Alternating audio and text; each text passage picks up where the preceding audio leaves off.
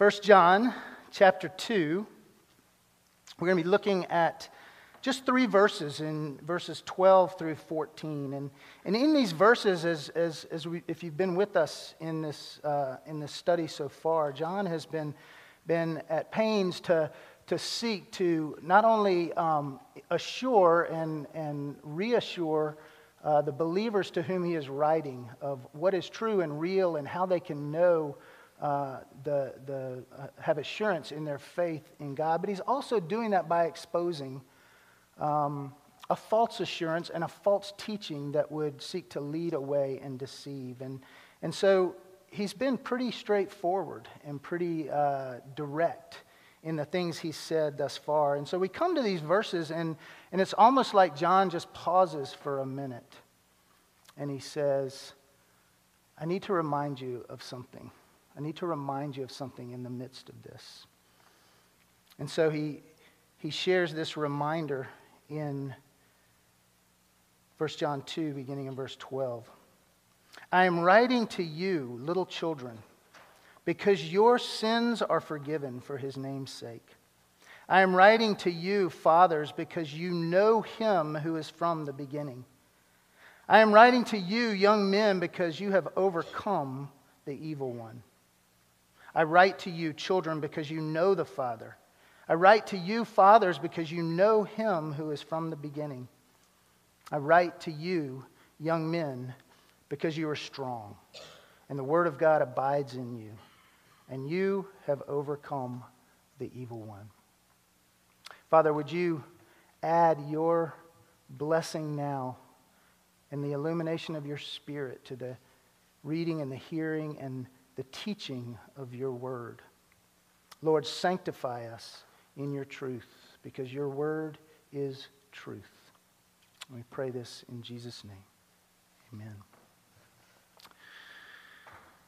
The test has come back negative. Probably most of us here have had that experience at least a few times in the past 2 years during this pandemic. It's good news. The test is negative.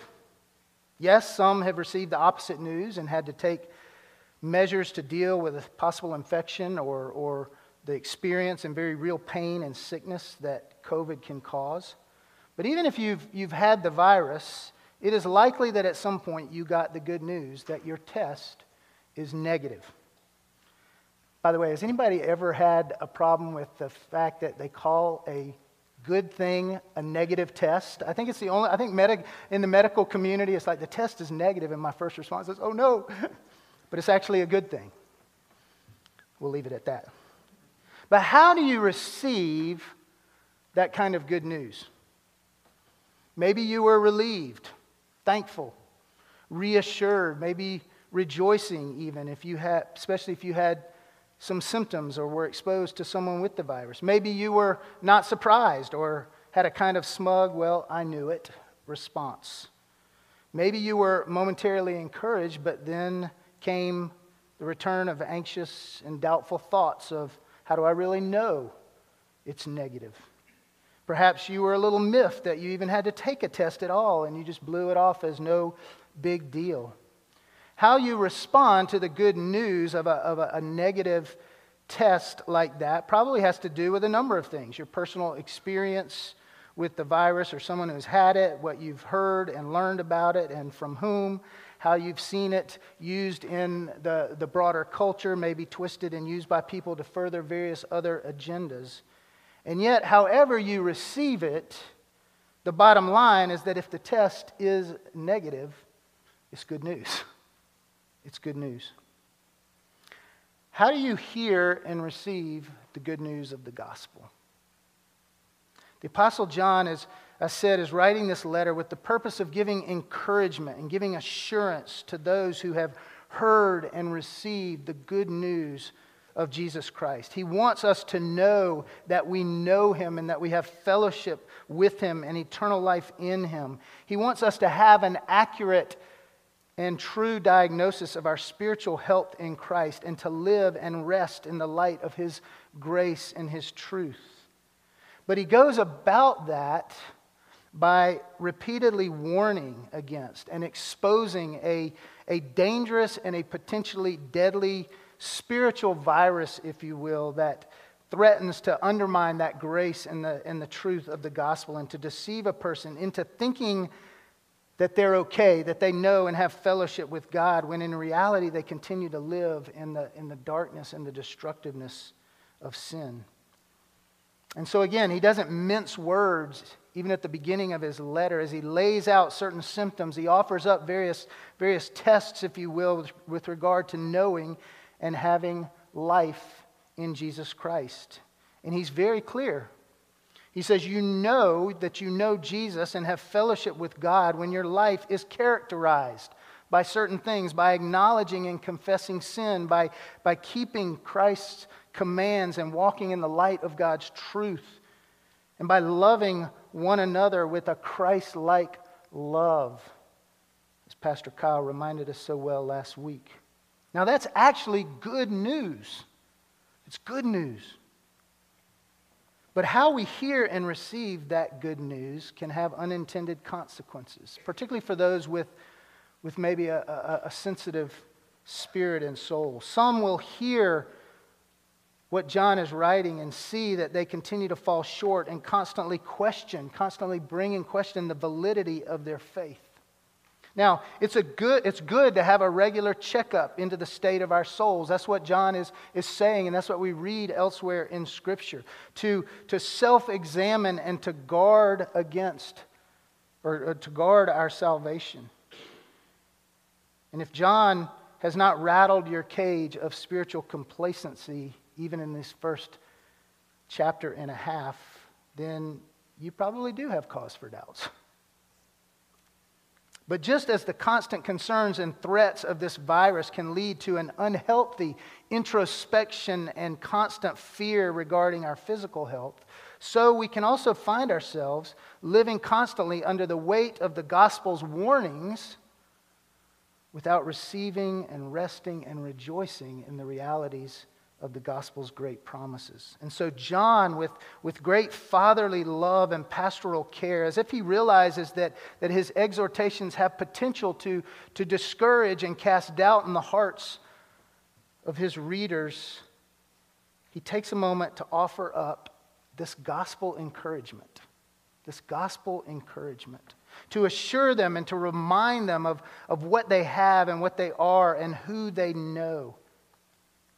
And sometimes when we are feeling discouraged or facing doubts in our faith, when we are in danger of being defeated and overwhelmed, not only do we need to be warned of those dangers, but we need to be reminded, we need to be encouraged of the strength and the standing that we have in Christ to deal with those dangers and those temptations. And John is writing here in these verses to remind those to whom he sends this letter and those of us who still read it today, to remind them that in Christ the gospel test has come back negative. And that good news should motivate us and to persevere and to press on with confidence in the difficult journey of faith. Now, there has been all kinds of commentary and debate about just who John is addressing here in these verses as he writes. He addresses those he calls little children, those he calls fathers, those he calls young men, and he repeats himself twice in each instance for the purpose, most likely, of emphasizing and reinforcing what he is saying. And without going into a lot of detail, spending much time on that, I think the best understanding of this is that John is addressing those in the church as a whole as little children, just as he has done several times elsewhere in this letter. Back in chapter 2, verse 1, the beginning of this chapter, he says, "My little children, I am writing these things to you so that you may not sin." And then he points in particular to fathers and to young men to distinguish those who are more spiritually mature, those who have walked perhaps longer in the faith, and those who are perhaps younger in the faith and facing the heat of spiritual battle. The fact that he calls them fathers and young men may have been addressing groups of particular influence in the church and in the battle against false teachers and Satan. But what he says about all three of these groups holds true in some sense and should be a deep encouragement for every believer in Christ, whether old or young, whether male or female. And as your pastor who's getting ready to be gone for a while on sabbatical, I found it a gift from the Holy Spirit to bring us to these verses today. It wasn't really planned that way so much. That I can share with you before I go, and that I can hear with you these gospel encouragements, to be reminded anew of what is true of us as God's children, young and old in the faith, joined together in Christ and called to journey together in love and in the light of His truth and His grace in Christ. And so I want to just look at 4 gospel encouragements. Nothing new to many of us, perhaps something very new to some of us. 4 gospel encouragements to be reminded of and to rest in as those who are part of God's family. John gives encouragement number 1. Your sins are forgiven in Christ Jesus.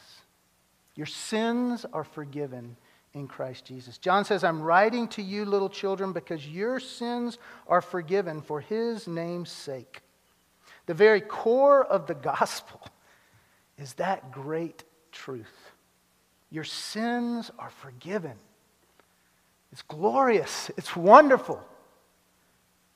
John is reminding us here not of anything that we do, but something that has been done for us. This is the objective grounds of our assurance. Our sins have been forgiven. We have been washed clean of the stain and the shame of sin and the separation it brings between us and God. And it's been done not by our obedience to Christ's commands, not by our love for one another, not by how sorry we are for those sins, not by anything that we have done or can do, but by the blood of Jesus Christ, which cleanses us from all sin. We are forgiven, John says, for His name's sake. See, Jesus' name is bound up with His divine nature and bound up with His redemptive purposes. It includes all that John has been unfolding about Him, the Word of life who was manifest by God and has proclaimed the message and revealed to us God. The angel told Joseph to call the name of Mary's child Jesus, for He will save His people from their sins. And Jesus, speaking of that work, told His disciples in Luke chapter 24, thus it is written that the Christ should suffer and on the third day rise from the dead, and that repentance and forgiveness of sin should be proclaimed in His name to all the nations. Based on what Christ has done on the cross, your guilt for sin is removed. God's wrath against sin is appeased. And we are forgiven. We are cleansed from all unrighteousness. That is good news. So when we come to know Jesus and to trust in His name and to receive His atoning sacrifice for sin as our own, John says, your sins are forgiven, past, present, and future. How do you receive that news? How does it sink down in your heart that your sins are forgiven in Christ Jesus? God accepts you in Christ. God no longer looks at you as a rebellious enemy, but as a forgiven child in His Son, Jesus Christ. There is therefore no condemnation for those who are in Christ Jesus. If you are in Christ, God does not condemn you. Others may condemn you. The world may condemn you. You may condemn yourself. But the holy Creator, the righteous judge of the universe, comes to you as a humble servant, laying down his life for you and saying to you, your sins are forgiven. Go in peace. And so, brother and sister, whatever sin plagues your soul, whatever sin has brought suffering to your life, God says to you this morning in the name of Christ Jesus, you are forgiven in his name. Let that sink in. Let that wash over your heart like rain on a parched ground that brings forth new life. In Christ's name, your sin is forgiven. And because of that gospel encouragement of reconciliation through the forgiveness of sins, we have the second gospel encouragement that John gives of relationship with God as our Father. You know the Father, he says. The knowledge in verse 13, he says, I write to you, children, because you know the Father. The knowledge of which John speaks here is not just intellectual assent. It's not just information that we know about God. It's not just some label we give to him because we think this is how he is and so forth. It's an experiential, an intimate, a relational knowledge. This is knowing someone up close and personal.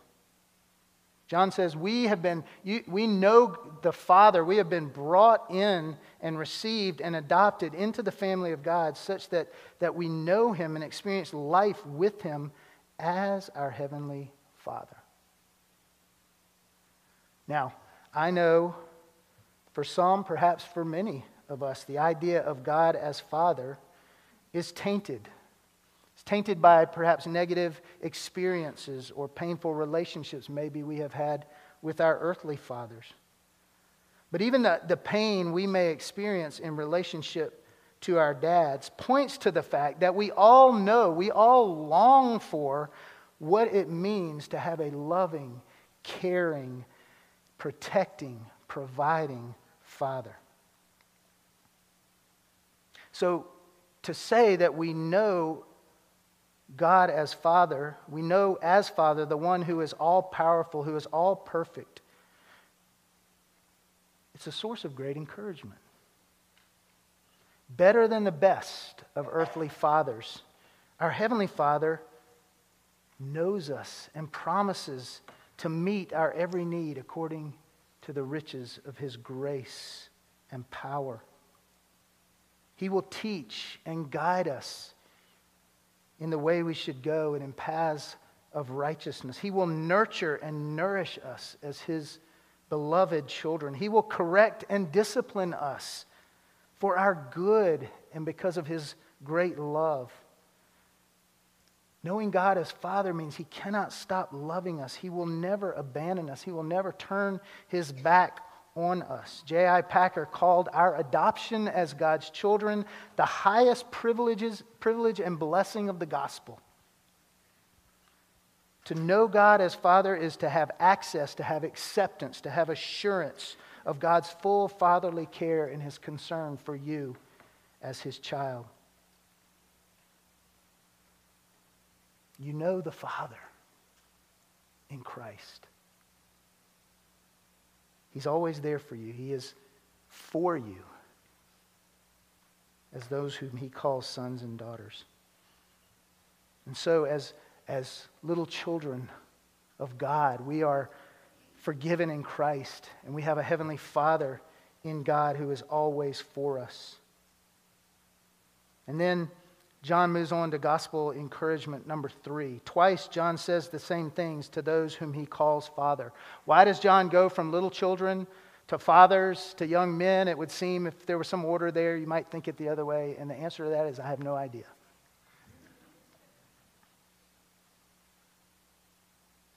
But twice John says the same things to those whom he calls fathers. I am writing to you, fathers, because you know him who is from the beginning. John takes that idea of knowing the Father, knowing God as Father, and he expands it to some degree by saying you know him who is from the beginning. Who is John talking about here? Well, in light of the fact that he refers back in chapter 1, verse 1 to Jesus using this same language, that which was from the beginning. And that John is at pains here in this letter to address false teaching that would bring into question the identity and the deity of Jesus as the eternal Son of God and as Messiah. John is making the point here that as Christians, we know Him, the Word of life, the Logos of God, who was with God in the beginning and who is God, and who has come in the flesh to reveal God and to bring us to God, that we might know Him more fully. Essential to the assurance and peace that we truly know God the Father is that we know the one He has sent, His Son Jesus. And John says, you know Him, who is from the beginning. And I think to some degree, John purposely leaves the reference vague because throughout this letter and throughout his gospel, to know Jesus is to know God. And you cannot know God if you do not know Jesus. And this assurance and this peace grows as we grow in the grace and the knowledge of our Lord Jesus Christ. As we abide in Christ and He abides in us. Again, this is not just knowing about, but truly knowing in the sense of living our lives devoted to, living our lives in accordance with and in utter dependence on our union and our communion with Christ Jesus. Paul says, the life I live in the body, I live by faith in the Son of God who loved me and gave Himself for me. Paul counted everything else in life rubbish for the surpassing greatness of knowing Christ Jesus and being found in Him. Now, all true believers know Jesus at this foundational level of being in intimate saving union with Him. But as we grow older, as we mature in the faith, that knowledge, that experience grows as Jesus makes Himself more and more known to us in His Word and by His Spirit. As we see and experience His provision and His deliverance. As we understand and embrace more His truth. As we live and walk in obedience to His commands and in His love, we come to love and to trust and to grow to be more like Jesus. We know Him who is from the beginning. And you know when you're around someone like that, don't you? There's a steadiness, there's a peace, there's a humility, there's a confidence, there is a love both for God and for others. There is an aroma of Christ and godliness that springs from them because they know Him who is from the beginning. They know Jesus. They are in union with Him. Such knowledge and maturity doesn't happen overnight, but grows as we press on with Him and walk with Him in the faith. And as we grow in that knowledge of Him, we share it with others and encourage and pass on that knowledge to others who are coming to know Him as well. So in Christ, your sins are forgiven in His name. You know God the Father, and you know Jesus Christ, the divine, eternal Son of God. And then gospel encouragement number 4.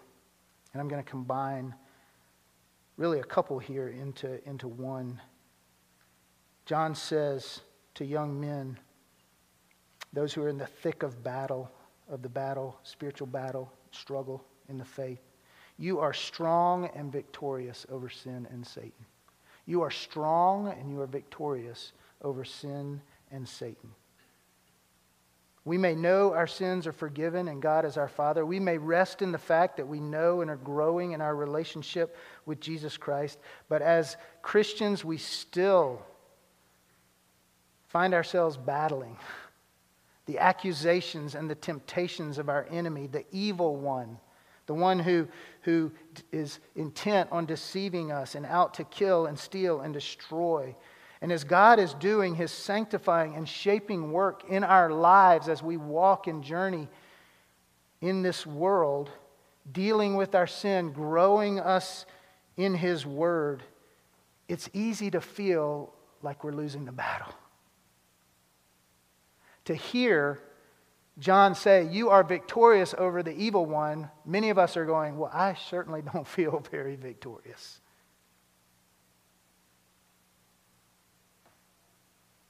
We don't confess and repent of our sins like we should. We fail to keep God's commands and to love others like we know we should. We find ourselves at times questioning ourselves and questioning God, and John says, take heart. Why?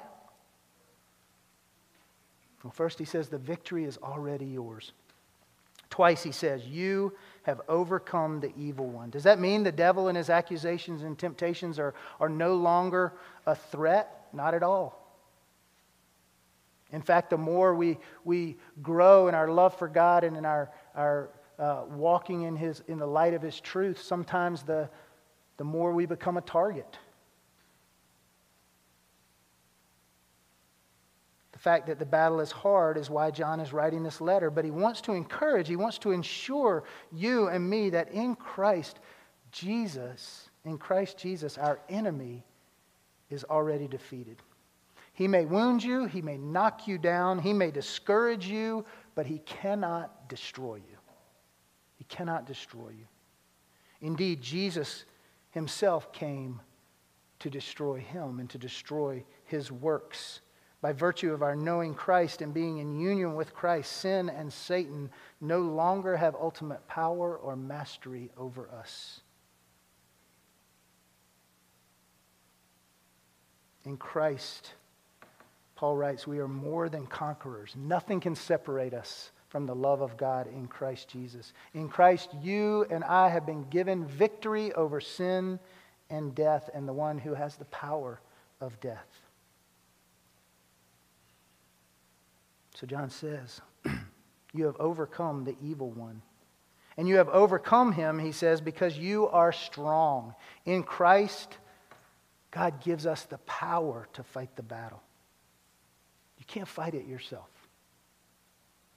You know that if you've tried. I know that when I've tried. In Christ, we are given his power to fight the battle. It's not in our strength, but in his strength that enables us to resist temptation, to flee the evil one, to endure the struggles and the pain that sin brings upon us. Indeed, Paul reminds us that at times it's when we are at our weakest, when we are at our most vulnerable, that the power and the strength of God are exhibited the most. When you feel utterly weak, when you feel helpless, when you feel unable to fight, at that moment, it's the grace and the strength of God's Spirit in you that enables you to press on and to stand firm. That's good news. So be encouraged, John says. You are strong. And that strength and that victory are possible, he says, because the Word of God which abides in you. The weapon with which we overcome the evil one is the living and active Word of God recorded for us in his Scriptures. And it is sharper than any two-edged sword. And really, here is why so many feel like they fail or indeed do fail in the battle. We fail to overcome because the Word of God really is not abiding in us. How does that connect to what John has already been saying? Well, you cannot truly understand and experience God's forgiveness. You cannot truly grow in the grace and knowledge of Jesus. You cannot wage war with Satan and stand strong in the strength and might of the Lord. You cannot keep his commands and love like he has loved if you are not knowing and growing and soaking and living in the Word of God as he's revealed it to us. Our strength is in Christ, who said himself, if you abide in me and my word abides in you, ask whatever you wish, and it will be given to you. That's not a blanket promise of just, I'm going to start throwing things out and asking, but he says, when you're in my will, when you are connected with me and living in union with me, my will be your will. And I will be joyful to give to you the victory. To be strong in the Lord, to know the victory over the evil one which Christ has won for us, is to have God's word abide in you and to have it lived out in your life. Gospel encouragement. In Christ, you are forgiven. Your sins are forgiven in his name. You know the fatherhood of God. You know the eternal Son of God who has come and revealed him to us in Christ Jesus. And you have victory over the evil one and are strong in the battle of faith. In the midst of the warning against dangers of sin and deception of false teaching and shallow assurance, in a world where we need to constantly examine ourselves and put our faith to the test of God's truth and grace lived out in our lives, where is the hope that we can stand against such dangers? Where is the assurance that you can persevere and stand firm? John says, it is in Christ Jesus. It is in Christ. In him your sins are forgiven. In him you are adopted and know him as a father. In him you know the eternal God who is from the beginning and will be to the end. And in him you are strong and have his word abiding in you and have overcome the evil one. In Jesus Christ, the test is negative. And that's good news. That's good news. How do you hear that good news? How do you receive it? Brothers and sisters, let it be gospel encouragement to those who are in Christ. And let it be a gospel invitation to those who are not. To come and receive him. To confess your sin and receive his forgiveness. To be welcomed as his child. To live in the strength of his might. In the light of his truth. To do that by believing in him. Embrace it, pursue it, grow in it, and rest in it. In him who gave himself for you and for me. Let us pray together.